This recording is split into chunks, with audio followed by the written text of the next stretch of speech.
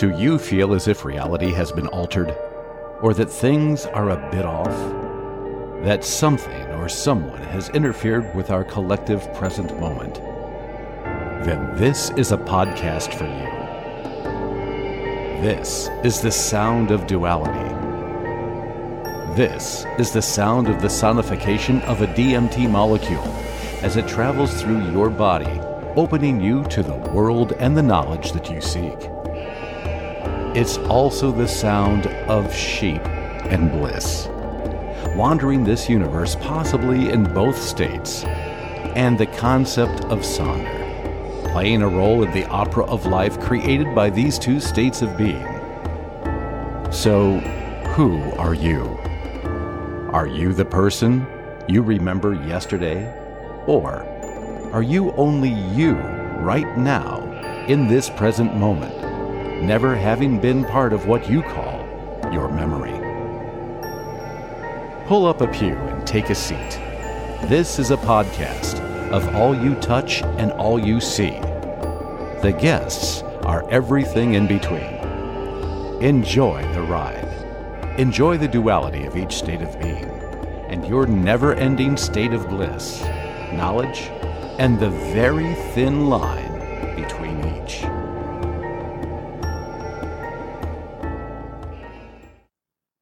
Okay, everybody, this is Drew. I can't think of a better intro for this subject with the sound of sheep, and that'll make sense as we go through our interview with Dr. Peter Pry. We come to you today with a very somber subject, but a subject which we can't afford to ignore any longer. It's a subject that it's not a when, it's an if issue. The subject I'm talking about is an EMP attack on the United States or its allies, or a coronal mass ejection from the sun, such as the Carrington event from 1859. Our magnetosphere protects us, but from an event like this, our planet has no defense. So imagine being sent back to the Stone Age in the blink of an eye. This can happen. We've known about this for well over 50 years, yet will not spend the small amount of money to protect us and harden our power grid.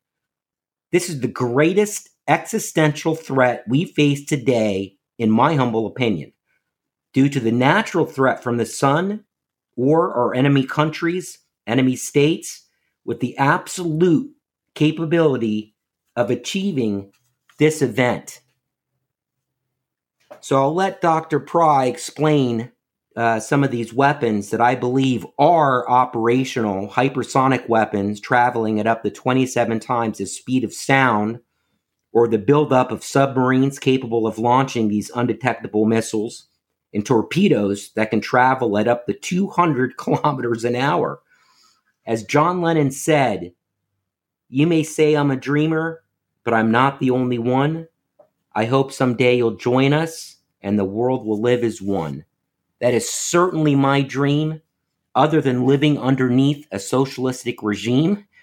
But we can certainly realize this dream as a nation, the greatest nation on earth, in my humble opinion. Folks, one high-altitude blast by a satellite at 300 kilometers will put us into the Stone Age for up to a decade or more and kill 99% of the U.S. population. So Dr. Peter Vincent Pry, welcome, and please tell us about your background and prestigious position that will hopefully make the U.S. government see the light and spend the money to protect its citizens. Okay, my name is Dr. Peter Vincent Pry. The electromagnetic pulse threat that you're describing, EMP, is the one I and my colleagues have been most concerned about. I and others on the Congressional EMP Commission, and during my service at the CIA and on the House Armed Services Committee, basically spent my whole professional life looking at weapons of mass destruction of various kinds, chemical, biological, nuclear, But the one we have always been most concerned about is the electromagnetic pulse, because it is the least understood. Even today, after many years of trying to educate the public and policymakers, few people understand it or know about it, what an EMP is. And yet it's also a existential threat that we can solve fairly easily. It would not cost very much to protect the nation against it, and we know how to protect against it. And it has been a long failure of leadership, lack of political will uh, that has prevented us from getting the country protected. Now, what is an EMP? Let's start off by talking about that. In your presentation, you were kind of mixing apples and oranges, because the hypersonic delivery vehicles and the submarine that you were referring to, the Poseidon submarine from the Russians, that's something else we can talk about later. Those are new nuclear super weapons the Russians have. Let's start off by talking about the threat from the sun. Absolutely. Nature can do an electromagnetic pulse. You referred to the 1859 Carrington event, which is the most powerful EMP solar superstorm on record. And what happens is the sun hurls out chunks of itself called coronal mass ejections, traveling about 1,000,000 miles an hour, and they are thrown out randomly from the sun. And normally, they don't hit us usually, but every now and then one of these things will slam into the Earth's magnetosphere, traveling 1,000,000 miles an hour. And they don't reach the surface of the Earth, and if they did, they'd scour right off of Earth by the intense heat of these coronal mass ejections. But the magnetosphere protects the Earth so that the coronal mass ejection is split and flows past us. But in the course of doing that, it distorts the magnetosphere and causes it to wobble around. And that's what causes an EMP. It's basically a magnetic field which is moving around. And the Earth has this huge magnetic field around it. And when a coronal mass ejection causes it to move, it generates electricity, an electromagnetic pulse, which will get into power grids and long line systems, communication systems. It can damage satellites. And in the case of the Carrington event back in 1859, it destroyed telegraph systems all over the world. The telegraph systems had been deployed by the colonial powers in all the major continents except Antarctica. And everywhere, the telegraph systems were destroyed. Telegraph keys were melted. Telegraph It even killed one man, didn't it? lines running through forests burst into flame and caused forest fires. The transatlantic cable had just been laid in 1859. And the pulse was so powerful it reached down into the depths of the ocean and burned out that transatlantic cable. And it had to be relayed by the Great Eastern. Now, did they kill one person? I think a telegraph operator. I think one. I'm not familiar with that. And death, all right. I'm sure there were probably people that died from forest fires and things of that sort. Okay, sure. Now we have geomagnetic storms happen every year. They actually happen routinely, so we know this phenomena is a real thing since they happen every year. But they're small scale events that usually don't affect countries in high northern latitudes like Sweden and Finland and Russia. What we're concerned about, the existential threat, is from the rare once in 100-year geomagnetic superstorm like the 1859 Carrington event. Every now and again, something in between a small geomagnetic or normal geomagnetic storm and something a little bigger happens. Like back in 1989, there was a storm called the Hydro-Quebec storm, which blacked out half of Canada in 90 seconds. And now that blackout only lasted a day, so a lot of people didn't die from it. It didn't end civilization, but it was sort of a warning shot from the sun about what could happen. It's a lot of panic. Civilization didn't end in 1859 because it wasn't yet an electronic civilization. People didn't depend upon the telegraph system to survive. Those were the horse and buggy days. But we should take warning from the fact that a telegraph key from 1859 is about 1 billion times, that's a billion with a B, It's about 1 billion times less vulnerable to natural EMP from the sun than our modern microelectronics, which operate on much lower voltages and are made of much finer electronics. I've got a telegraph key in my office that I often use to show to audiences so that you can just see for yourself the difference. It's a big, clunky, heavy piece of metal, a telegraph key. And then That's if we cool. just think about what a semiconductor looks like, the thing that runs your cell phone or your personal computer, there's an enormous difference. You don't have to be an electrical engineer to see Right. that something that could melt a telegraph key is obviously going to do much greater damage to our modern microelectronics. So that's the threat from the sun, and the natural EMP. If we have a recurrence of the Carrington event, and it's inevitable that it will recur, the EMP would be worldwide and destroy electric grids, communication systems, life-sustaining critical infrastructures worldwide. And the Congressional EMP Commission estimated if we had a nationwide blackout that lasted 1 year in the United States, 90% of our population would die from starvation, disease, and societal collapse. 9 of 10 Americans. That's And right. there'd be no coming back from that. Once you lose such a large part of your population, there'd be no coming back from that.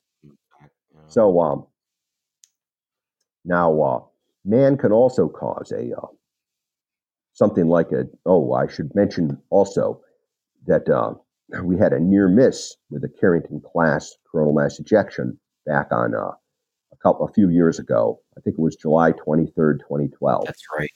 A Carrington class coronal mass ejection crossed the path of the Earth, missed us by 3 days. We And just weren't NASA facing it correctly, right? I estimates mean, it just barely missed us, I think. NASA estimates that if that had happened, it would have destroyed electric grids worldwide and put billions of lives at risk.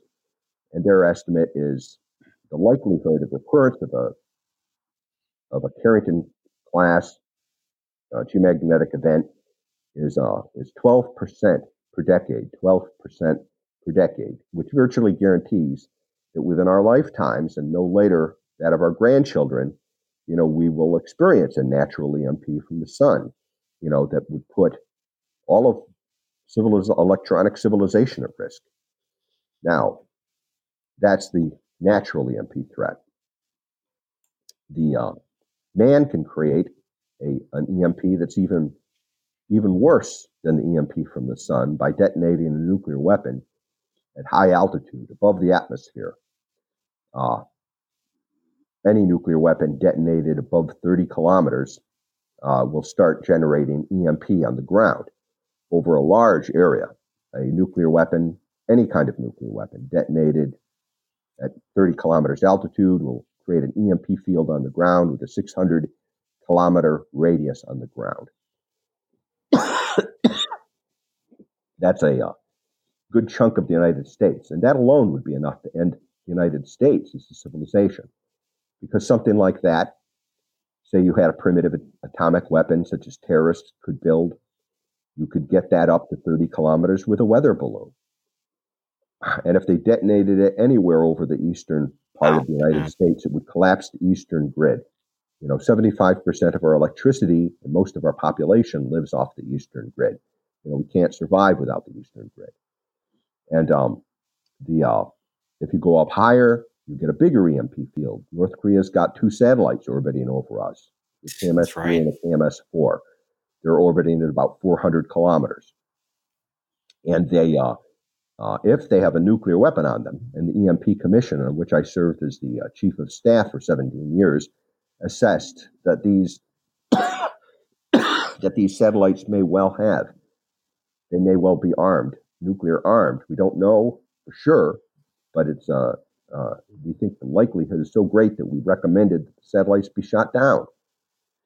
And if they are nuclear armed for a surprise EMP attack, the EMP field you could generate at that altitude, 400 kilometers, would cover most of North America, all 48 contiguous United States, most of Canada, and a good chunk of Mexico. The Caribbean a little bit. Now, a third EMP threat can come from non-nuclear EMP weapons.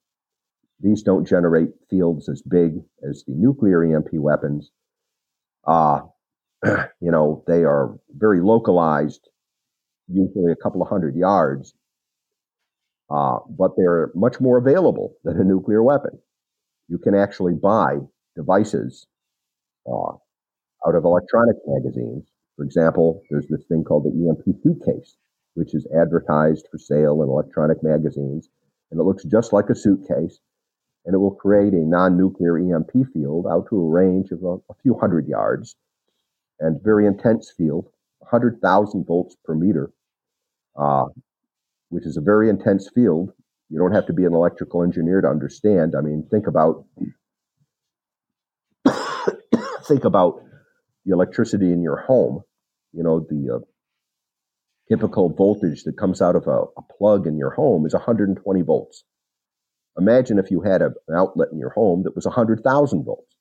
What do you think would happen if you plugged your vacuum cleaner into that? It would probably be vaporized.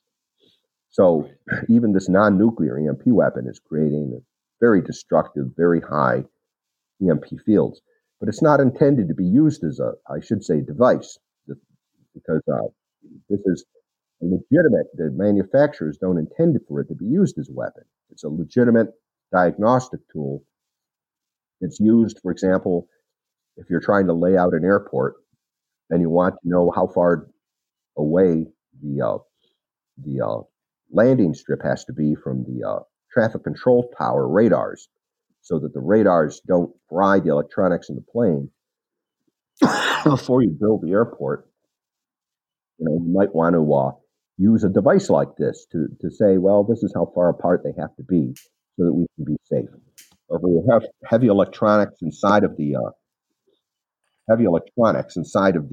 machinery in a factory, you might want to lay these things out using this EMP suitcase to simulate the heavy machinery, so that you'll know how far apart they have to be spaced so that they don't destroy each other. So that's what it's intended to be used. But anyone can buy one, and you don't even need a license or anything. You need a license to drive a car, you need a license to buy a gun, a pistol, but you don't need a license to buy the EMP suitcase. And This is basically a weapon of mass destruction. Mm-hmm. We've arrived at a place in our history now where a lunatic or a terrorist or a criminal group, that had the money to buy the EMP suitcase, could throw this thing in the trunk of their car and drive out to an extra high voltage transformer substation somewhere and just wait until the flames and sparks start coming up, so they know to destroy the transformer, so that one individual, could topple the technological pillars of civilization for an entire major metropolitan area like Boston or New York or Washington. And if you had a team of people with these EMP suitcases, you could black out the whole country. Couldn't even snipers, I don't mean to interrupt you, but I've heard that even snipers could do the same thing at well-placed, that they could take out certain transformers that would have the same effect. Well, they wouldn't have the same effect, but you could take out the grid in the whole country by means of snipers or people armed with rocket-propelled grenade launchers. U.S. Federal Energy Regulatory Commission did a study, and reportedly did a study, and they found, we've got 2,000 DHV transformer stations in the country. And if you knew which 9 to take out, there are 9 that are particularly important. And if you had a sniper team or people armed with explosives and you took out those 9 transformers, you could black out the whole country for over a year. But it's not really the same effect as using a non-nuclear EMP weapon, because there what you're doing is you're using kinetic effects to destroy the transformer. Whereas with the EHV transformer, with the EMP, non-nuclear EMP weapon, you're using a different technology. You're using a electromagnetic pulse And there are significant advantages to using a non-nuclear EMP weapon compared to using a rifle or a bomb. Sure. Because the failure modes, can look very similar to normal system failures. Okay, that do happen over time, except the overloads are happening in a much more dramatic, faster way. And I think that the reaction, our ability to defend ourselves, would be much less if you were using the non-nuclear EMP weapon, because immediately you're going to know if somebody's using a high-powered rifle or explosives that the grid is under attack. I mean, that's a clear and unambiguous signature that the grid is under attack when you're blowing up the transformers using explosives. But if you fry the transformers so that they basically, given that the resistance that exists in the electric power industry to facing up to these realities, I guarantee you there'll be a great debate going on within the grid, within the utilities. They're not going to go to the FBI. They're not going to go to the Department of Homeland Security. Their managers are going to say, well, wait a minute. Who and how? Aren't these just, how do we know that we're under attack? Aren't these just normal failures? We don't want to panic, because then these guys are going to want to regulate us. So they're going to cover it up. And just like they did, they even tried to cover up a case where the grid actually was obviously under attack by rifles. But you've got the advantage of using the non-nuclear EMP weapon, where you turn the bureaucratic bad habits of the industry against itself. Okay, because these guys are so capable of ignoring the threat and wanting to paper over the threat that by the time they came to their senses and started doing the right thing, it would be too late. So there's very significant advantages, from a bureaucratic, political kind of standpoint, to use the less a stealthier, called the EMP suitcase. It's a stealthier form of attack. Now, the bad guys, Russia, China, North Korea, and Iran, they all have in their military doctrines, they all plan to attack our electric grids, and especially, they call it a new way of warfare, sixth generation warfare, total cyber warfare, total information warfare. They have many different names for it, but they would basically throw in the kitchen sink to attack us. And we are very far behind understanding our adversary approach to attacking our electric grid and critical infrastructures. Here in the West, we are sort of debating over, well, what should we be defending against? Should we give highest priority to protecting against nuclear EMP, or cyber attacks, or non-nuclear EMP weapons, or sniper, physical sabotage? Which of these things should we really be protecting against? Well, the answer is all of the above, because that's what they plan to do. They would use all of the above, even though you could take down the grid with just one of these, on a protracted basis, and destroy our civilization. Any military commander, of course, prefers redundancy, because the effects are mutually reinforcing. You get a synergistic advantages, when you have a combined arms approach to attacking anything. I like to use as an example the Blitzkrieg invented by Nazi Germany before World War II, which was one of the greatest revolutions in military affairs in history up to that time. The Western Allies thought that the next big war, the Western Allies back in the 1920s and 30s, hadn't thought of the Blitzkrieg. It was off their radar screen. They thought the next war would be fought. No defense against that. They thought the next war would be fought like the last one, in trenches using barbed wire. The Nazis used a combined arms approach. They had, armored divisions. They had mobile infantry, moving in trucks instead of marching forward on foot. They had air power, and they combined all these things so that they would attack the other side with all three of these. And the effects were devastating. It enabled Nazi Germany to almost win World War II. They overran Europe, That's right. Western Europe, in a year and a half. Because in addition to the technological failure on the side of the Western Allies, there was also this failure of strategic imagination.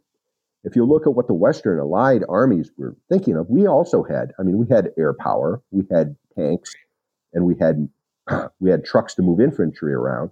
But the way we were thinking about using them was very much in World War I type terms. The tanks weren't in divisions; they were mixed in with infantry, and we were thinking of using them like cavalry.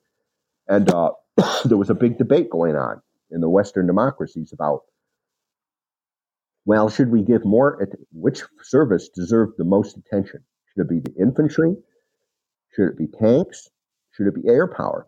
General Haig, who had been in charge of the British forces in World War I, thought the cavalry was still going to be relevant, and he thought the focus should be on building up a strong cavalry. Well, all of that turned out to be incorrect. The correct answer was that we needed not only to build all of those things, airplanes, tanks, mobile infantry, but we needed to imagine a new way of warfare to use all these things in coordination. And on our side, when it comes to cyber warfare, when we think of cyber warfare, we think of it in terms of computer viruses and hacking. And we don't think of it as a combined arms operation, the way the Russians and Chinese and North Koreans and Iranians do. And so our people are arguing among themselves, we want all the money should go into cyber, understood as computer viruses and hacking. But the Green Beret types, the SEAL teams, will say, well, no, wait a minute. You can accomplish the same thing with a rifle. So we should be focusing on kinetic damage to the grid. The nuclear. I don't mean to interrupt, but I would just want to say what bothers me too is it's the bureaucracy, like you're talking about, that we have here. It's the difference in cultures and how China, their culture is so different that they think decades ahead in time and plan in that fashion, which is so much different than the way that we do things and squabbling over, something today or that over the next year or two, instead of planning out like they do. They literally plan decades or even centuries, ahead of what they're going to do. Well, there's another and more important difference between our society and the societies of Russia, China, North Korea, and Iran. And that is that military dictatorships like Nazi Germany or like Germany in World War I or like Russia, China, North Korea, and Iran today, their focus is on military power, on being prepared to fight war. They're poor, paranoid national security states, and they pour their best resources, their best intellectual resources, and their material resources into preparing to fight the next war. That's where their creativity goes. That is not the case in free societies. In fact, free societies tend to give low status to our military and to our national security people. It's not the case across all of our society, but you know that for much of our society it is true. You can just look at our movies, for example, and how many of them, one of the most frequent villains that appears in American Hollywood movies is our own military or our own intelligence services. They're the bad guys. And people who go on for careers in the West Point or join the military, how many Americans are eager to do that? They're not. Right. The status of going into there is not great. The pay is not great. All the things that we value as a society are not available to people who go into the intelligence services or into the military. And even the motives of our own military are questioned. That we're warmongers and we're just trying to scare people and we're part of the military-industrial complex, right?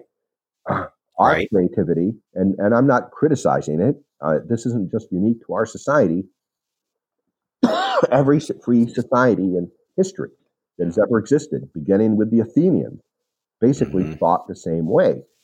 Right. And that's because among a free people, Their object is to have a good life. You know, they poured their creativity. Look at Athens. They poured their creativity into the Parthenon, into great works Perfect of art, example. and sculpture and architecture, and enjoying a good life. You know, having philosophical debates with Socrates and Alcibiades. Well, Alcibiades was also part of his group. Not a nice guy, but you know. So there's a huge. Then they encountered That's the why we're always Persians behind the and eight ball. Xerxes. That's right? why we're always behind the eight ball, because bad guys always steal a march on us in terms of That's right. in terms of planning for war and being prepared for war. And we never seem to learn that lesson. You know, I mean, there are still people alive who lived through World War II. And those people understand. And that's why they tend to vote, you know, for people who want a strong national defense, because they understand the consequences of that. But then when you look at this new young generation that's coming up, they don't have get that it. experience in their own personal lives. In fact, our universities teach that America is responsible for all the bad things in the world, that we're the problem. And that unfortunately, free societies tend to do that too. They tend to be so focused on their own shortcomings because they're not perfect, okay, that they lose sight. You're hitting the most important issue to me. Yeah, and what they're teaching free societies today are rare in history. Most societies which have existed in history are not free. They tend to be authoritarian or totalitarian states. And that's one reason. You know, it's kind of a miracle that we've got so many free societies at this moment in history. And it's all because of the United States, because America has been there to save freedom in 2 world wars, and has served as a model, so that we've had this brief shining moment in the history of man, you know, beginning with the American Revolution, where France and other countries have looked to us and copied the American experiment. Absolutely. But in the span of human history, this is a very short moment. And and it's a perilous moment now, you know, because you've got a situation because of the EMP threat that even a failed state like North Korea could take us out. And it's appalling to think that a state like North Korea is able to orbit 2 satellites over us. It could end our civilization, and we don't have the political will to shoot them down. Right. Anyway,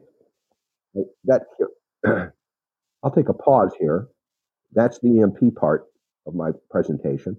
I apologize for being sick here. I'm coughing a lot and stuff. But no, I was going to mention that. No worries. I really appreciate, you being on. I know you're sick, not feeling well, but you're doing a great job. I really love that you're hitting on the younger generation. That it's interesting that all of this is occurring, as you said it, as the last of quote the greatest generation is now fading off. They're pretty much all passed away. There's only a couple that are left that truly understand what that fight was about. And like when you were bringing up Nazi Germany, you know, thank God Hitler with his hubris made the mistake of trying to fight a battle on 2 different fronts in going after Russia, and then Russia, you know, understanding and using weather to its advantage and so on and so forth. But you know, the whole point is he made that mistake, and you know, if he didn't, we may be living under a different world right now. Absolutely.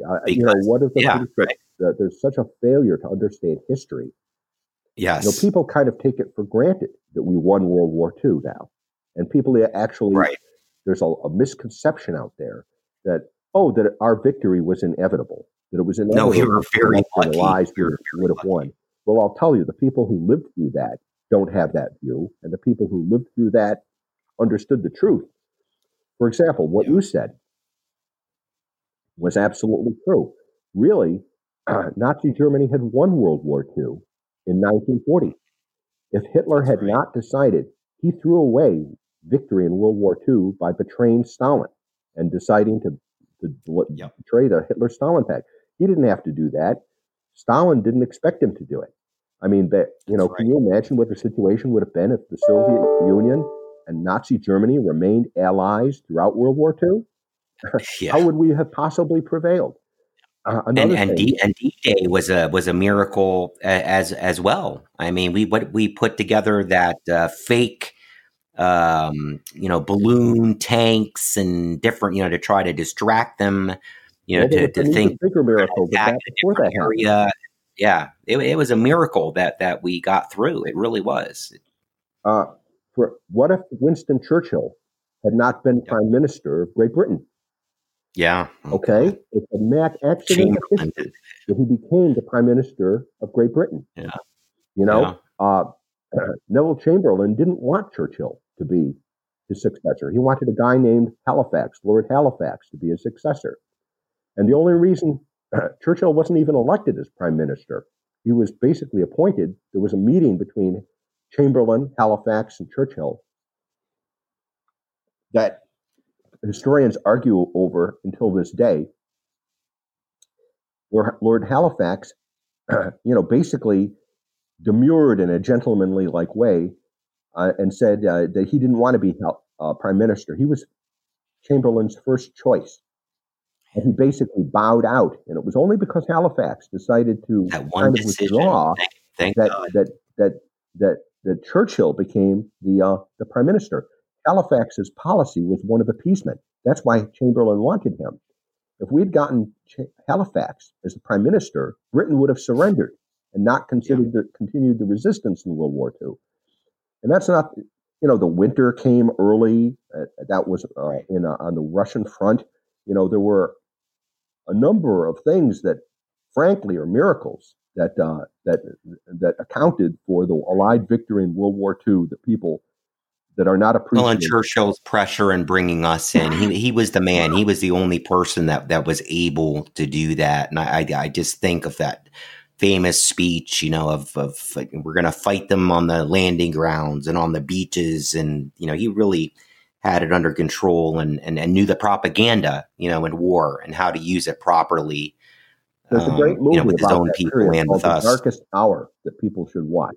And even Halifax said of Churchill after that tremendous speech that you're just referring to, even Lord Halifax said something like, because they were astonished at how Churchill managed to mobilize a parliament that actually had been on the verge of wanting to surrender a negotiated peace with Hitler.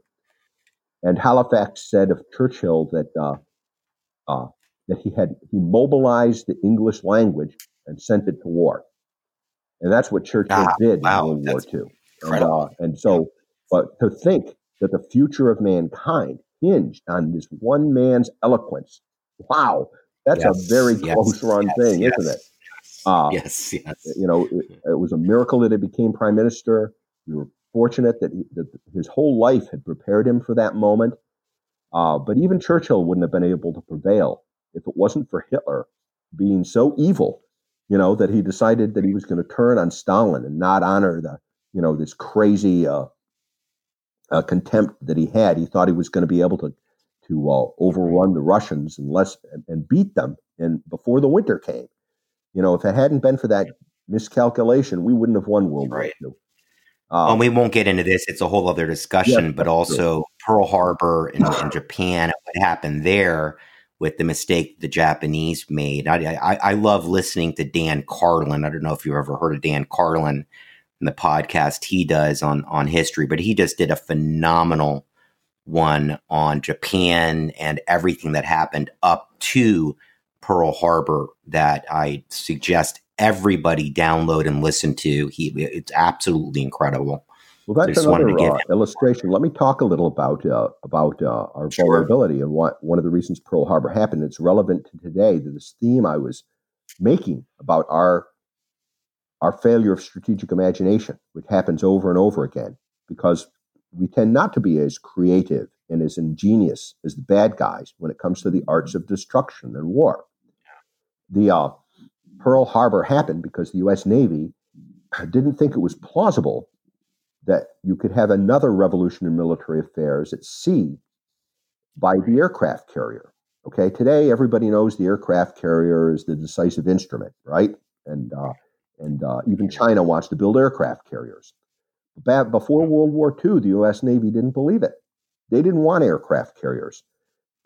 There was a Captain Billy Mitchell who was promoted to admiral after his death, who made a real pain of himself with the Navy proving to them that trying to prove to them that aircraft carriers were the wave of the future, the weapon of the future. And he sank armored ships with aircraft, and really proved the case to people who should have been objective and reasonable, but the Navy wasn't objective and reasonable. They loved their battleships, and they didn't want to replace. And what if we had to move them out of Pearl Harbor and left, even as bad as it was? At least those ships were the much it was just an accident that they were out. But if the Navy had its way, we wouldn't have had aircraft carriers at all at Pearl Harbor. The only reason we had them was because a far-sighted member of the House Armed Services Committee, a guy named Carl Vincent, who was the chairman of the House Armed Services Committee at the time, listened to Billy Mitchell. He was one of the few that listened to Billy Mitchell, and he forced the Navy to build aircraft carriers. Because the chairman of the House Armed Services Committee, I used to work for the House Armed Services Committee. We write the budget for the armed services, including the Navy. And basically, Vincent said, well, if you want your expensive battleships, you're going to have to build carriers too. And that's the only reason we ended up with carriers, because Carl Vincent insisted on it. Otherwise, we wouldn't have had any aircraft carriers at Pearl Harbor. Is that incredible how many of these things came down to one person's decision? Right. And that's why we have an aircraft carrier named after Carl Vincent today, to honor his memory. But yes, so that's the kind of near-run thing that happened. So perhaps we could, now in the second part of this discussion, we can talk about our failure of strategic imagination and the evil ingenuity of our adversaries in these new nuclear superweapons that Vladimir Putin announced. You made some allusions to them in the beginning of the program. Putin described 3 of them. There's more, but we're coming up on the 1-year anniversary that has almost been forgotten by the press, okay? But on March 1st, 2018, Vladimir Putin basically went on worldwide television to make unprecedented nuclear threats against the United States. Describing remember the film with it coming down over Florida and with the missiles exploding. I can't remember the name of the specific one that launches, and then all of a sudden about 8 different warheads spread out. But it was a picture of Florida. That's how bold he was in that diagram. I think that's what you're talking about, but he had a lot of illustrations. About a year ago. Let's talk first about the Sarmat, which is it's going to be the successor to the current heavy ICBM, except it has an even bigger throw weight. Their current first strike ICBM is called the SS-18, and it can carry 10 high-yield warheads and deliver them very accurately, so that one warhead can destroy an American missile silo, for example. So this one missile in their current arsenal can destroy 10 of our land-based missiles. The new heavy ICBM will have twice the throw weight, and it can deliver anywhere from 15 to 40 accurate warheads. It's supposed to be able to carry 15 of these hypersonic warheads called the Avant-Garde. And the Avant-Garde itself is it's supposed to be able to carry a warhead of a high yield up to 2 megatons, but it doesn't need to. It actually doesn't need any explosive power at all, because the accuracy from these hypersonic missiles, the Russians advertise them as being able to evade our national. And there's maneuver around, right? Not to go up in one trajectory and come down, but which we would be. That's not the real reason they're maneuverable. That's what the Russians focus on, because they're trying to disinform us. These things can maneuver and beat your missile defenses. They don't need to beat our missile defenses. Our missile defenses were never designed to intercept Russian or Chinese missiles. Our current national missile defense was basically designed as Bill Clinton's version of missile defense. And it's deliberately been dumbed down so that it wouldn't pose a threat to Chinese and Russian missiles. Because Bill Clinton believed in mutual assured destruction, and he didn't want to interfere with the ability of Russia or China to reach out and destroy the American population. The national missile defense we have today It's got only very few interceptors, something like 30 interceptors. It's designed to protect us from rogue states like North Korea. Right. And they thought that the North Korean missiles, when they finally developed ICBMs, would be much more primitive than they are. But the North Koreans have gotten help from the Russians and Chinese in building their ICBMs. So they're much more sophisticated than we thought. That's why our national missile defense has only really got about a 50-50 chance of intercepting a North Korean missile with one shot. Okay? We can probably get it, but it's going to take multiple shots because the North Korean ICBMs are a lot better than we thought that they were going to be. Yep. So Yep. this idea that the hypersonic, the avant-garde, is maneuverable to evade our national missile defenses is a lot of propaganda. I mean, Okay. Yes, it will enable them to evade future missile defenses that we might deploy, but that's not the main reason they're maneuverable. The main reason they're maneuverable is because it gives them great accuracy, so that they can achieve pinpoint impact on our targets. Instead of striking, let's say, 100 yards away from target, the way an inertially guided warhead would, the avant-garde can strike right on the silo, right on it, the way a cruise missile would be able to do. Wow. So you could crater that missile silo just from the kinetic impact of the avant-garde. You don't even need a nuclear weapon in it. Although the Russians, because they're conservative military planners, would surely arm it with a nuclear weapon. Sounds like rods from God. And a colleague of mine did weapons. some calculations, and with a warhead that is less than 1 kiloton, okay, that's 1/10 the power of the Hiroshima bomb, 1/10. In fact, he even did calculations that it was 0.1 kilotons, so that would be 1/100th the power, 1/100th the power of the Hiroshima bomb. That alone would be sufficient to have, a very high kill probability, the virtual 100% kill probability. So, in effect, you really don't even need a yield, with the avant-garde. Would that be from the after effect, from the radiation, or just from the impact alone? You could destroy the missile silo just from the impact alone, really. But the Russians, because they're conservative military planners, they would surely include some yield. They would probably put some yield in there. And that's another one of their inventions. New things that they've got that we don't have, that Putin talked about on March 1st. He talked about new nuclear weapons based on different physical principles. That's technical jargon for talking about a family of nuclear warheads, okay, that include super EMP warheads, that is, warheads that are specially designed for some effect, like super EMP or neutron radiation, or clean fusion weapons, clean, so that basically you have a warhead type that uses almost no fission, okay, but it's just fusion. Fission is what the fallout comes from. Mm-hmm. And the less fission you have in a warhead, the less fallout there'll be. So if you can make a pure fusion warhead, which the Russians apparently have, you can make an attack that generates no fallout. And then they can move in right away because there is no fallout. Then then they could come right into the country. That's important because it enables you to fight basically a nuclear war that's clean, all right, and keep the collateral damage to the population very, very limited, so that instead of killing a few million people, with a first strike, you might kill only hundreds of people, just the officers that are associated with the bombers and the missile silos and so it could be a few hundred or a few thousand people at most, and actually execute a disarming nuclear first strike against the United States. Now, another one of the weapons that you had alluded to was this so-called submarine, the Poseidon, and it's not really it's a robot submarine.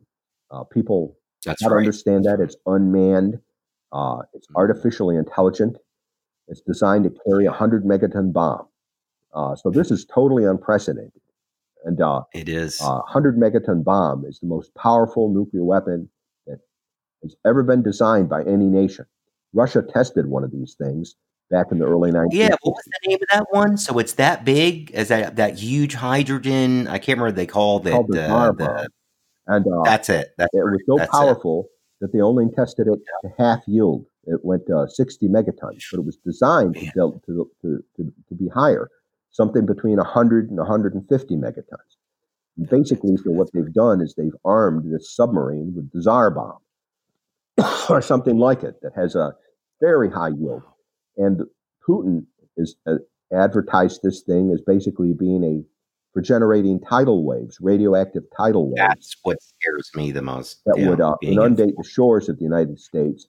And our coasts are the most inhabited part of the region, and it would contaminate the coasts, wipe people out with these huge tidal waves, and the coast would be uninhabitable. hundreds of feet high. I'd imagine.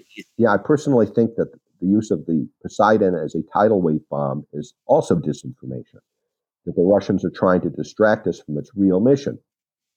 Okay. They don't need to generate radioactive tidal waves to kill lots of Americans. They can do that with current nuclear weapons just by dropping them on cities. That makes sense. I think what the Poseidon is really about, I think it has two purposes. One, it's designed to track our ballistic missile submarines, and destroy them. A 100 megaton weapon detonated underwater, used as a depth charge, has a huge lethal radius against submarines, well over 100 kilometers. And the Russians, just like we track Russian submarines, and we've got tape recordings of what their Russian submarines sound like, they do the same thing to our submarines. Would you say that the new threat is about submarines now? It's not about the carrier groups. It's really about these submarines and the unmanned ones. Carriers is also a target of Poseidon. So this thing would go after, it would sink aircraft carrier groups. It would go after our ballistic missile submarines. You see, the thing that saved us in the Cold War, the reason the Soviet Union didn't attack the United States in the Cold War and try to win a nuclear war against us, was the submarines. They got to the point where they could destroy all our bombers, they could destroy our ICBMs, but they couldn't figure out how to get all those submarines that were hidden at sea. Now, we had the advantage to solve that problem for them. Yeah.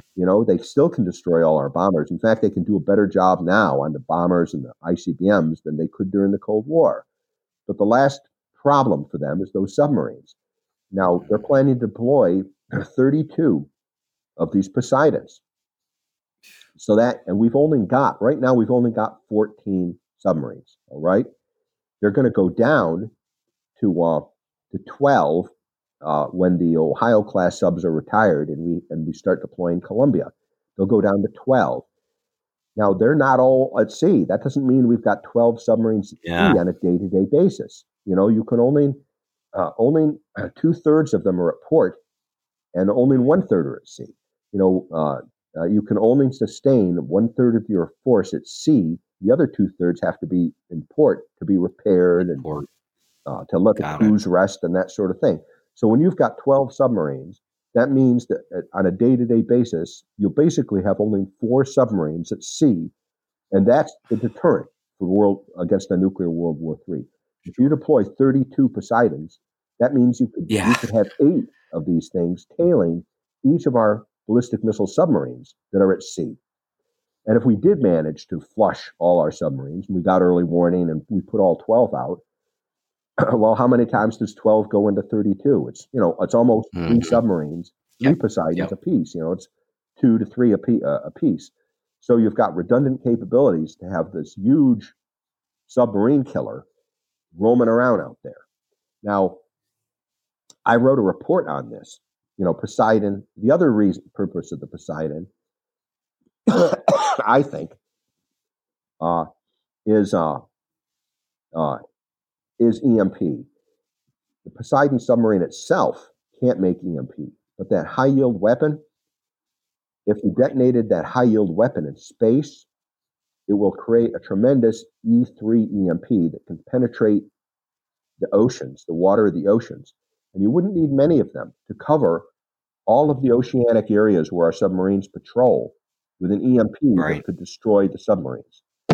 And so that could be another purpose. I think it's a twofold they're trying to give a double whammy to our subs here. One of them would be for the Poseidon to destroy them directly by, with a 100 megaton weapon being detonated underwater. And the other approach to go after them indirectly, with the EMP weapon. And I think they want to, I think Poseidon, they're talking about it publicly to kind of distract us from this EMP threat that they could utilize. Well, they just sit around our coast. I mean, I know in the news they talk about once in a while with the bombers flying in over Alaska, and then we kind of escort them out. But what they don't discuss, because obviously there would be so much fear, but it's just that the Russian submarines that are just cruising up and down our coasts, constantly, and we just really just let it happen. Yeah, the Poseidon is actually gonna go out there. We've only got two bases: Kings Bay, Georgia, and in Washington State. We've got two bases for our ballistic missile submarines, and or maybe it's Oregon. Anyway, it's one of those northeastern states. And the idea for Poseidon is to hang out around those, settle down in the mud or just sort of hang out, waiting for the ballistic missile submarines to patrol, and then they'd try to follow them around to get within close enough distance of those submarines. And again, they could be a couple of 100 kilometers away and still destroy the submarine. Do you know what they've done to their engines so that we can't track them? Is there something different that they're using for propulsion? They're using a nuclear reactor. So once these things are out there, they can basically stay out there forever, because the limiting factor on nuclear submarines is not the reactor. But I mean, as the propeller, because that's usually what they hear, right? It's the sound of the propeller. Submarines, so they can only be out there on patrol for about 6 months at a time. So these things can basically be out there forever, and they're not. It's obviously easier to make something like the Poseidon quieter because it's so small, and it's you don't have. Okay, so that's what I was. Okay, so you've answered. There's all the kinds of things that make noise. I mean, just imagine the kinds of amount of noise you have when you've got a boat that has 150 people on it that have to be fed, and they have to take showers, and all the things that you need to support 150 people, right? That's going to, no matter how quiet your engines are, something like that's going to make some noise. And all of that problem. Sound travels, what is it, six times faster in water? So, you hear everything. Kilometers per hour is the speed. And now, but, if you did a nuclear EMP attack, I mean, from the general staff's point of view, they're prepared to win two different kinds of nuclear war. Okay, one of them is the thing we were talking about in the beginning of this program, which is this new way of warfare that's focused on collapsing our electric grid and other life-sustaining critical infrastructures, so that you only need one nuclear weapon, an EMP attack, to do that. One of the things I should have pointed out too, or a cyber attack, right? Is that with the EMP attack, if you're using a super EMP weapon, the field strengths are so great from a super EMP weapon that it can actually fry your bombers, your ICBMs, the command and control systems that are needed to talk to submarines. All of that can be fried. So that in effect, the submarines would also be neutralized by the EMP attack. So you'd basically win the nuclear war without actually having to use Poseidon or Sarmat or any of these other nuclear super weapons. But that's not good enough. Well, why in the world, Dr. Pry, can I ask you this, and I don't mean to interrupt because it's important. Why did we use Chinese chips in our military vehicles, whether there's planes, submarines?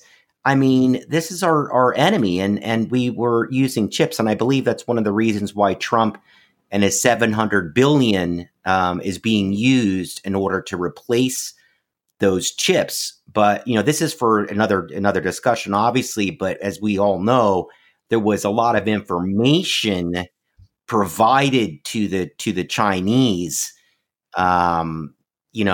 through servers, let's just say, okay, here, that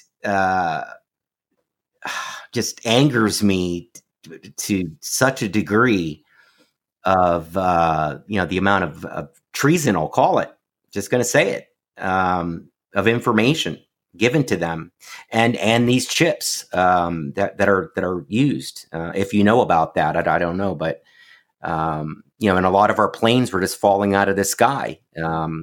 People wondered why. Well, they had a lot of microchips from China, which is we just shouldn't insane. be using Chinese or foreign anything, not just in our military systems, not just in our military systems, but even in the electric grid, for example. The SCADAs, supervisory control and data acquisition systems, that are little computers that are used to run all our critical infrastructures, and including the electric grid. Okay, they regulate the way electricity flows into a transformer. They run the stoplight systems, the traffic control systems for airports. They run traffic control systems on railroads. They run all kinds of industrial processes. We get a very substantial percentage of our SCADAs from China because they're cheaper, okay? But all of these systems are critical to the survival of the American people. So it could be a cyber attack. It doesn't even have to be an EMP attack. A SCADA from China to run our electric grid as it is to buy chips from China to go into an airplane for the same reason. Yeah. But we don't think strategically. Or them one of the great vulnerabilities and flaws we have as a free society. Because we tend to think with our pocketbook and not from a national security perspective first. We should always think about our national security first, not second. But we don't. They bought some of our ports, didn't they? China owns some of the ports here in the United States. As do countries like the United Arab Emirates that are associated with terrorism. All right. Mary Fanning, a friend of mine, has been involved in a crusade over, I guess it's the port at Wilmington. But yes, we're making. In retrospect, when you look back at the histories of World War II,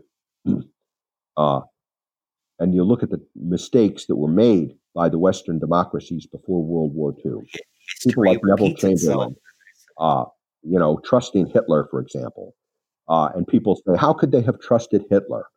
How could the U.S.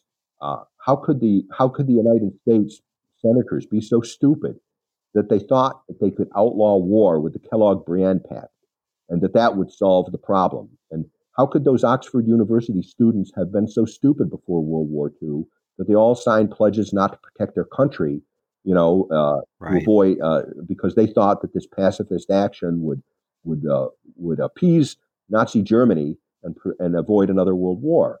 Okay, and we make fun of that these days, and almost. Well, we had all these American companies too that were doing business. That, all right, but our own behavior today, in many respects, is no more responsible. Anyway, my voice is starting. I was going to say we had all those American businesses that were doing business with Nazi Germany as well. And also from the UK with the IG Farben and on and on and on.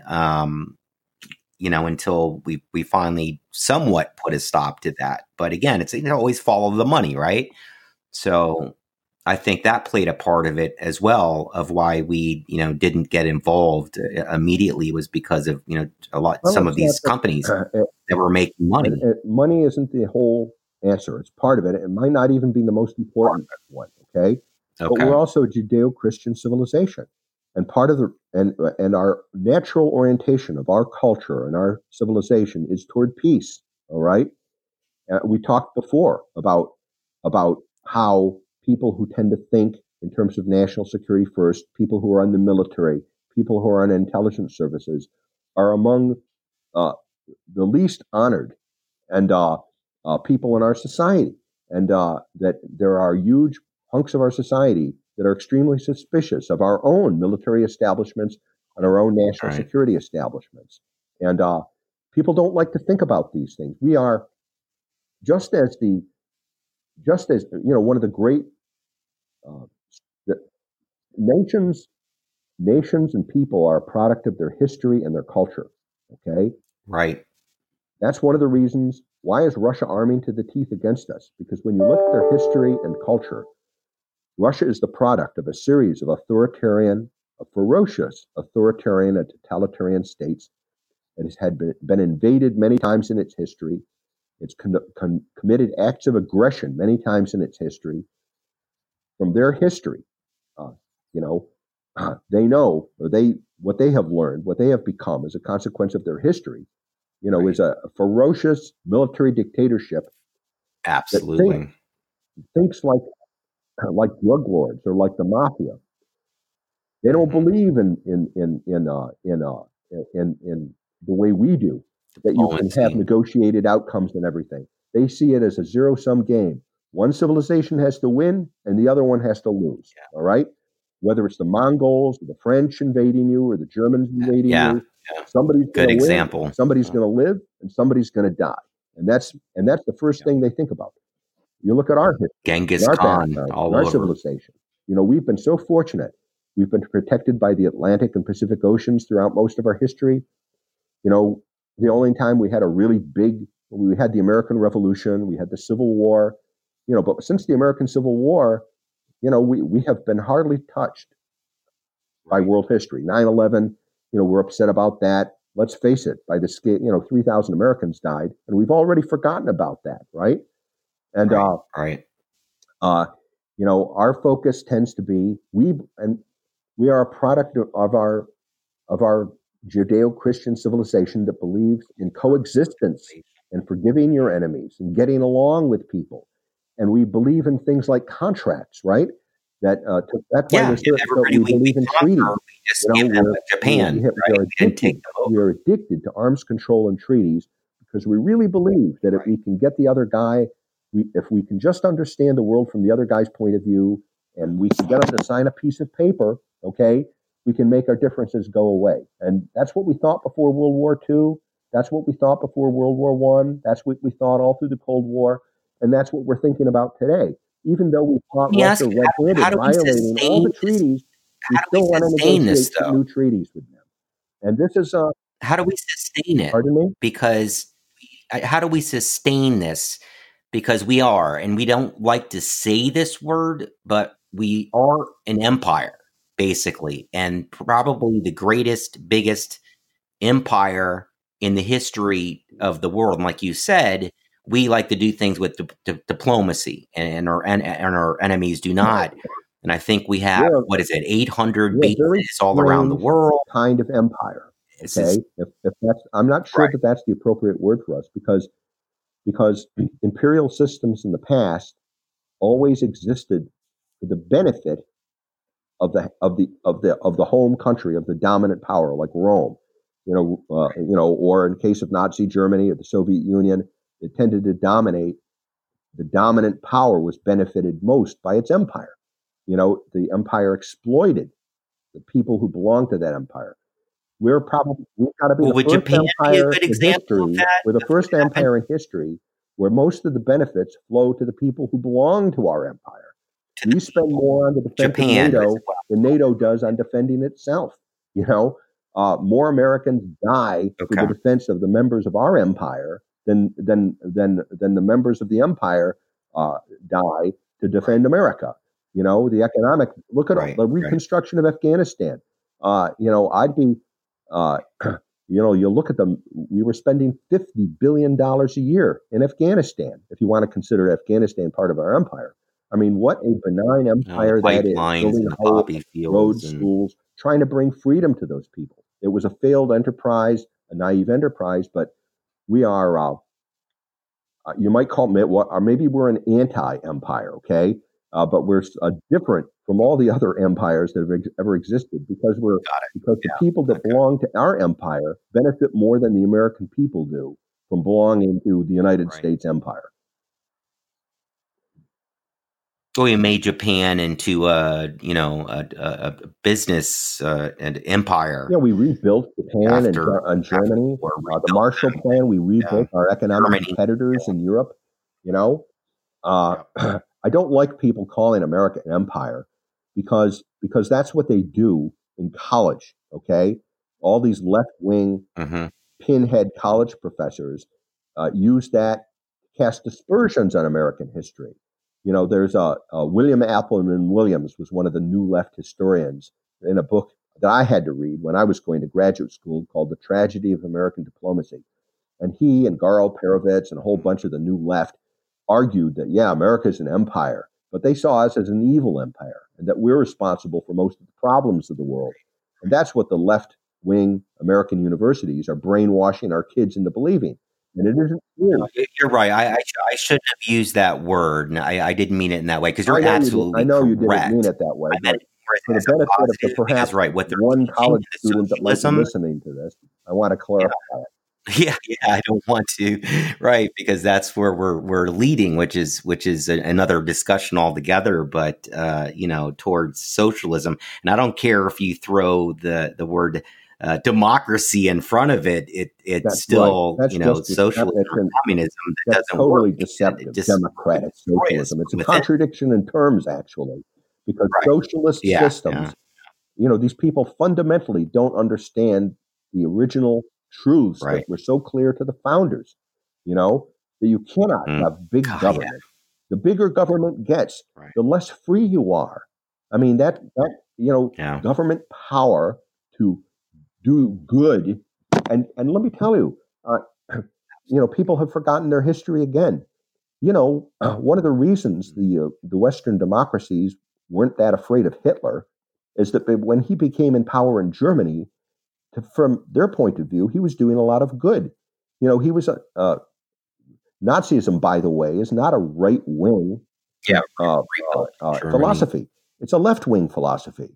It's a socialist. Nazi stands for Socialist Workers Party. Socialist Workers Party. That's it. You got it. They weren't communists, but they were on that left-wing spectrum because they believed in using big government to confiscate the wealth of the upper classes, and they rebuilt the railroads. They built this huge national highway system. They had great benefits for German workers. Were prospering under Adolf Hitler. He invented the Volkswagen, to try to provide a new, really inexpensive means so everybody could own an automobile. They had collective vacations. If you were a member of the of labor, you could do what people couldn't afford to do before. Go on ocean liners, to go on big mass vacations where all the people from your factory, would go out. He started their equivalent of Boy Scouts, which was really, training people for military. And so from the perspective of Western elites, who also tended to be big government types and all the rest, Hitler looked like he was doing a lot of good for his people. And well, he had the gift of gab too. All you're talking about, come after you, he could, threatening to throw you in prison at first. They always start off saying, "Oh, we're gonna give you free education. You're gonna get free health care." They offer all these goodies. That's how you become a slave. Yeah, economic enslavement. Absolutely. Yeah, but I was saying about it just before, it was just, you combine all those things you were mentioning about Germany, and then Hitler, who could orate in the way that he could and just mesmerize the masses. And I know that he gave out free radios to everybody in the country so that they would be able to listen to music. But then when he would come on and give his speeches, everybody had a radio, which was ingenious, the propaganda, that they used. Unprecedented. Hitler's, where he came from nothing. He came from nothing and came close to world conquest, and now he ended up, fortunately for there wouldn't have been a World War II probably if there hadn't been an Adolf Hitler, but it was also his flaws that enabled us to win World War II. We didn't really win World War II so much as Hitler lost it through his bad decisions. But maybe even some physical issues he had, being sick, and I know there was some of his things he was being treated for. Who knows, right? Well, before he started having the medical problems and going mad, though, I've always, there's there are a handful of people in history who appear demonic, and I have always believed that he's an example of that. Yeah. The book, I think it was William Manchester's The Last Lion. There's which is a biography of Winston Churchill. But Manchester says something like this about Hitler. He was comparing, because Manchester couldn't explain the phenomena either of Hitler's incredible ability to see vulnerabilities and exploit them. Okay, and he contrasted Churchill with Hitler on the issue of France, for example. And Churchill spoke French. He frequently visited France. He participated in the French military exercises. He was friends with all the political elites in France. And Churchill, for that, was confident that the French would stand up and do a good job fighting against the Germans in World War II. And so he put a lot of his stakes and his planning hopes were pinned on his understanding of France. Manchester points out that you said, it was that blitzkrieg. Hitler didn't speak French, never read a French newspaper, hadn't been to France except when he was in the trenches in World War I. All right, but he understood somehow. He understood better than Churchill did the rot in the French soul and how there was a lack of patriotism and that they would end up collapsing, under the pressure of a new war, and the elan that they used to have in World War I was gone, and that they were vulnerable to his predations. And somehow he knew that. Somehow Churchill knew it. That's just, it sends chills up your spine. Well, you're right, because how could you, after going into Poland and then one lie after another, and each one of them believed him? So there had to have been something going on there, like you said. For example, that I happen to be reading another Churchill biography here, a new one, is in the West, before Churchill became prime minister, few elites took him seriously. Most of the Western elites thought Churchill was, an irrelevant factor, that he would never come back. He had been disgraced during World War I when he was the First Lord of the Admiralty over the Gallipoli affair, because of he had an ingenious plan, but it didn't work out, and they lost 250,000 lives in the Battle of Gallipoli, okay? And Churchill was blamed for that, and he never really came back from that until he became prime minister again. And people kind of dismissed his warnings about Hitler as being crazy, and that Hitler was a man we could reason with. And up until that meeting I talked to you about before, where Churchill actually became the prime minister, and he wasn't voted in; he was actually just appointed. He was chosen by Neville Chamberlain, who recommended him to the king. But up until that point, everybody thought, well, Churchill's career is dead. He's not going anywhere. Don't worry about Churchill. But Hitler understood that Churchill was the greatest threat among all the Englishmen to him. He mentioned this in speeches. He was constantly trying to find a way to undermine Churchill among his colleagues to see that he wouldn't rise. All right. And how did he understand that? But anyway. Well, the resolve and the Battle of Britain and them fighting them off with their airplanes and over, the channel is just absolutely amazing to me. That part of history and what they were able to do in beating them back. It was a miracle that we managed to win World War II, and it gives me hope that despite all of our shortcomings and of all of our mistakes, and all of the poor leadership that we've had, that when the crisis comes this time, that God will be on our side again, I hope, and we'll have additional miracles. Somehow,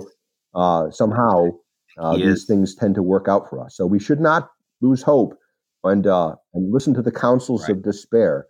A little preparation now, a little effort to help ourselves to go in the right direction can bear great dividends when the crisis is upon us.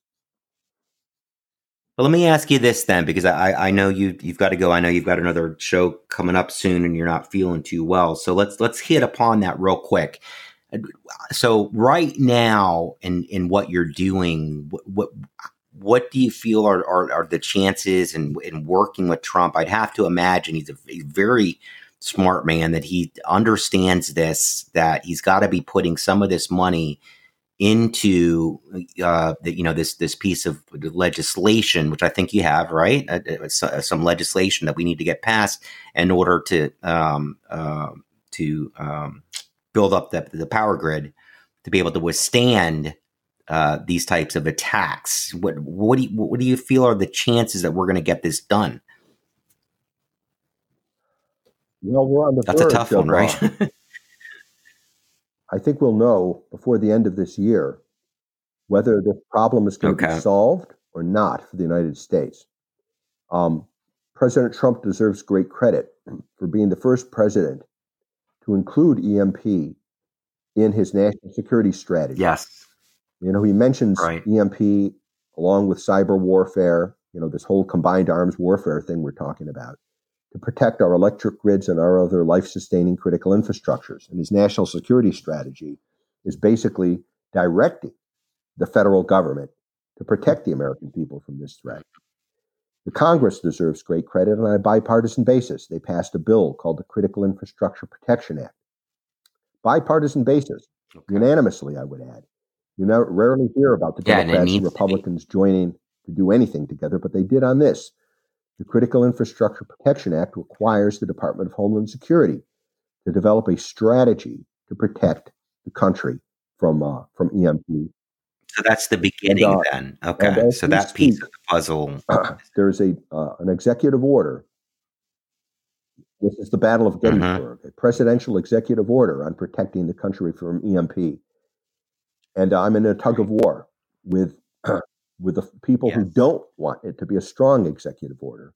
And it'll basically be enabled the utilities are one of the factors. Obama holdovers are also fighting against me on the other side.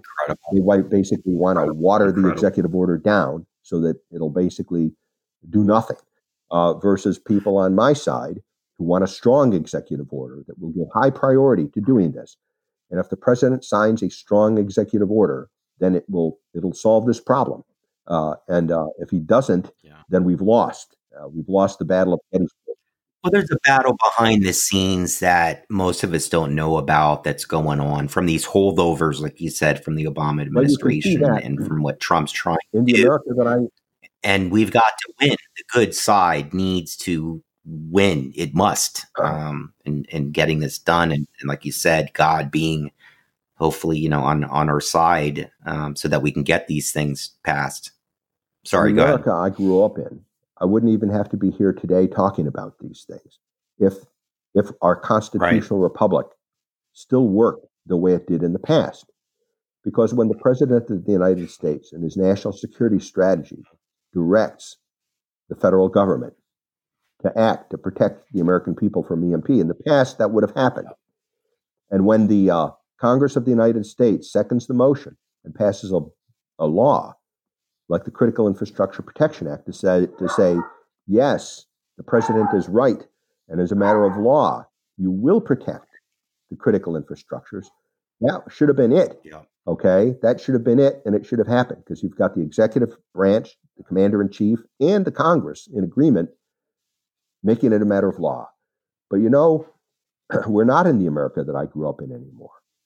I was just going to say, your key word was constitutional republic. And again, I don't mean to interrupt, but that is so important to me because people don't realize that that's what we are. However, we have changed. We're not, because of all the Patriot Acts and all of the different things that have occurred, that we don't have the Constitution back. I mean, the greatest documents ever written in the history of mankind, between the Declaration of Independence and the Constitution and the Bill of Rights, which are being eroded. And I know this is a totally different conversation, but it's not. Yes, we need that back. What I'm saying, I mean, Mark Levin has made a great point, I think, of warning that, Right. while on paper we're supposed to be a constitutional republic, in practice and in fact, we're more of an administrative state now, Well, as where we Franklin have these asked, unelected bureaucrats, hundreds of thousands of them,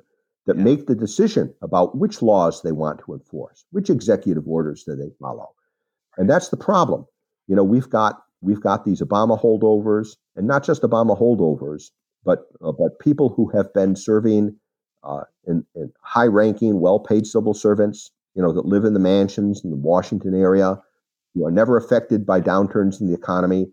These people think they know better than the congressional EMP commission. career They think they know better than the no Congress. statesman. They think they know better than the president. And for example, Right. take the Critical Infrastructure Protection Act that I just talked to you about, a matter of law. While the Department of Homeland Security, under Kirsten Gillibrand, who I think is one of the worst secretaries of Homeland Security we've ever had, because she's let herself be completely captured by the Obama holdovers and the deep state bureaucrats. Okay. You're right. What do? Here they're given a golden opportunity with the law, the Critical Infrastructure Protection Act, to pass to protect the country.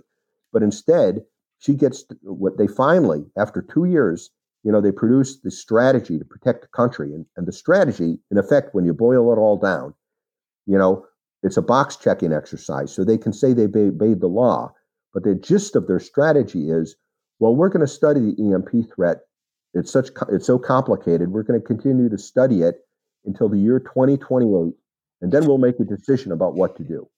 2028. Studying it. Now, the EMP Commission provided a blueprint back in 2008. That's more than 10 years ago now, about how to protect the electric grid and the other critical infrastructures.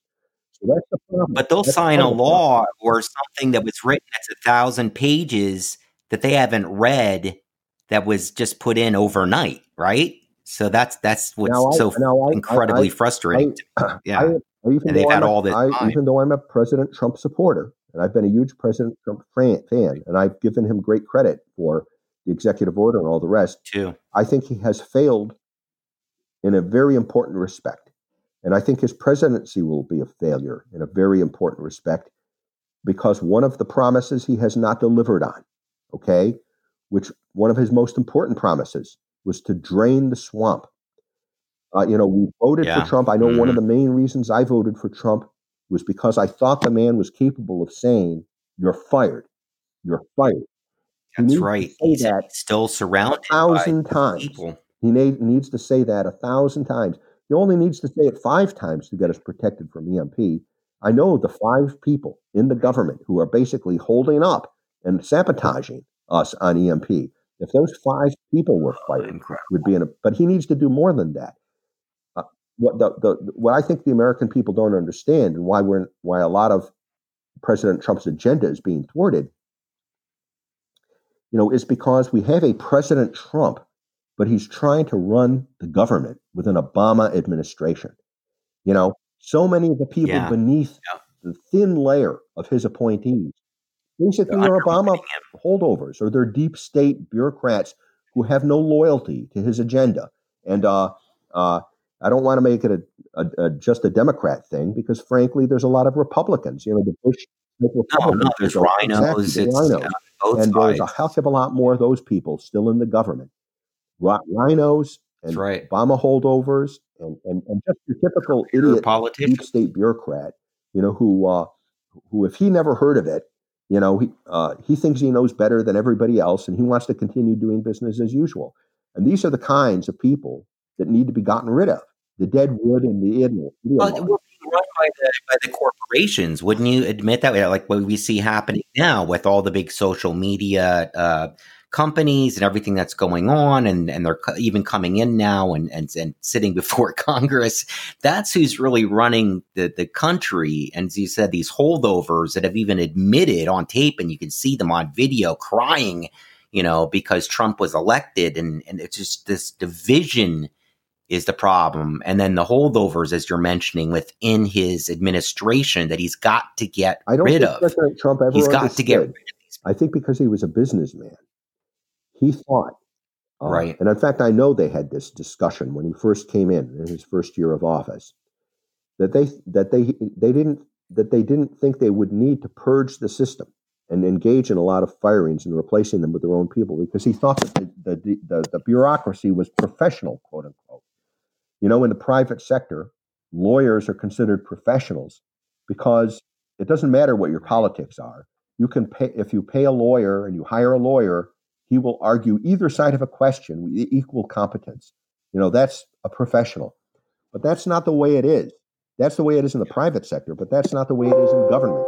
In government, ideology matters a lot, and these people are not professionals in that sense. They come in because they have a particular worldview and a vision, and if the president's vision and objectives are different from theirs, then they will undermine him and sabotage him and wait. What was it, the APAC? And, they had a 16-year plan of what they were going to do, between the Clintons and the Bushes, and then hopefully getting Hillary in, which of course they thought, as they say, which she would never lose. And of course, we would be living a completely different life right now. I believe we would have been at war. People have been, to take one example, this coup d'etat that's going on against President Trump from his own Justice Department and FBI. And it continues to go on, I mean, can you imagine? Suppose President Trump wasn't president, okay, and we had the Obama administration. Yeah. Can you picture this continuing to go on in the Obama administration? No way. Obama would have shut that all down. Eric Holder would have shut that all down, and there would be no investigation of Obama. It would have been called out for what it is, a political attempt at a coup d'etat to reverse the results of the election. It makes it easier that the mainstream media would have supported anything Obama did, okay? President Trump would have to take a lot of heat for doing it, but the mainstream media despises him anyway and constantly denounces him on a daily basis. Well, I think why have you not shut this down? I mean, at some point, one has to stop feeling sorry for the president and say, "Sir, this is your own doing.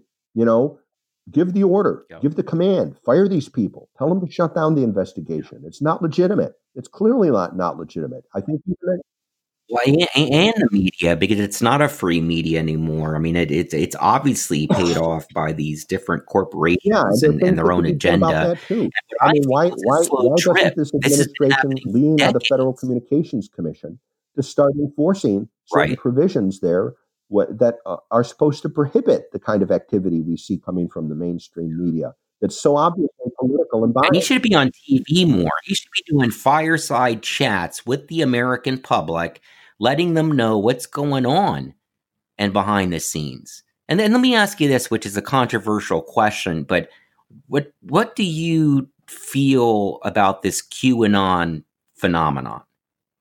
The QAnon phenomenon? Have you heard of that? The QAnon? The what? QAnon.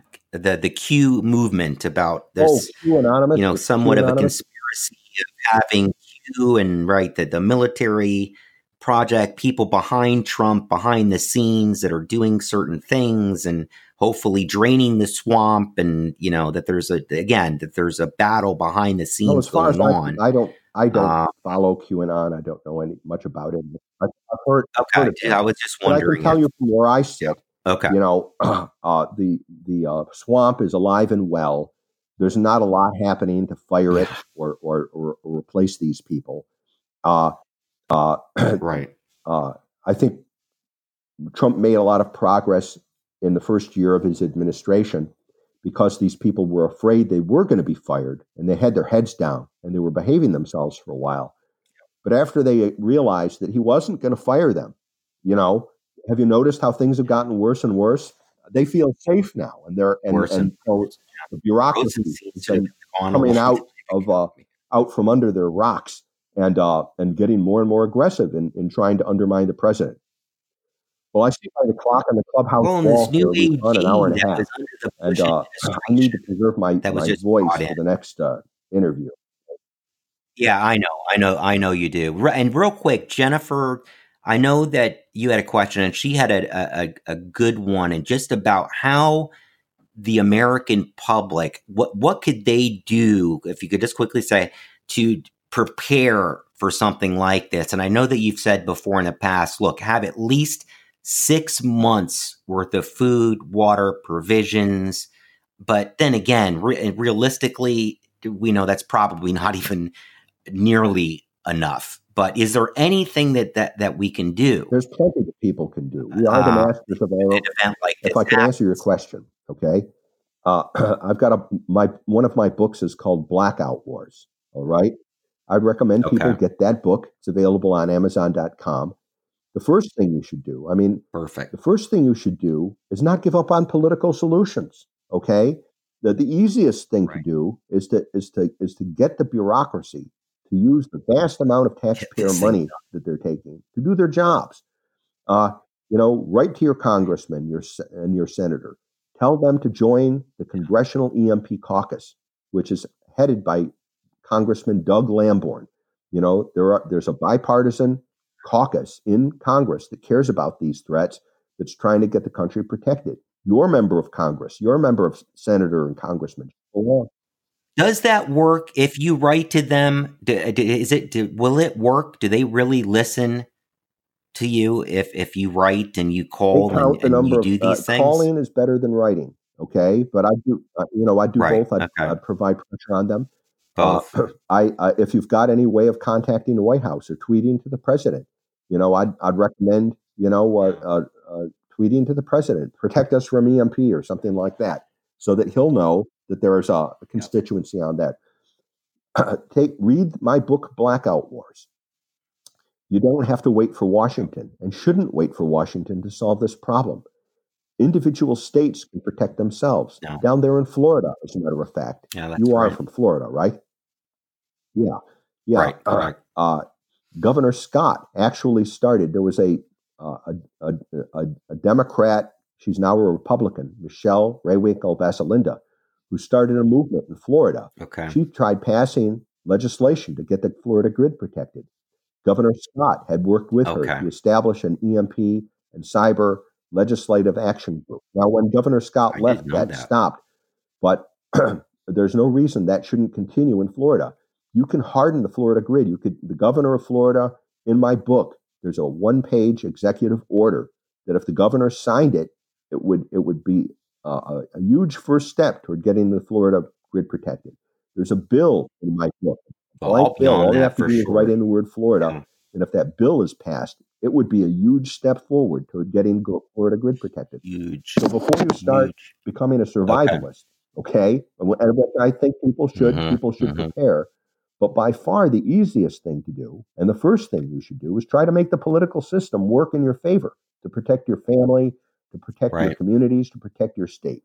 Even though Florida is part of the Eastern grid, if you protect your generators and your transformers, and this can be done pretty inexpensively, you can keep the lights on in Florida. And how fast could it get done? Even if the rest of the country goes down. How fast would it happen? How quickly could we get it done? A lot could be accomplished in 6 months. It wouldn't be perfect, but a lot could be accomplished in 6 months if you did it on a crash basis. Okay. Now, and in addition to that, people should prepare. I expect people in Florida are probably more prepared elsewhere than elsewhere in the country because you've got hurricanes down there. But yes, you should have a food supply, access to water, have a medicine kit and know how to use it. But you should not, and this is a mistake that a lot of preppers make, you should not give up on the system. And I'm seeking to make the government work for you, okay? Because just because and focus just on preparedness, that would be a huge mistake.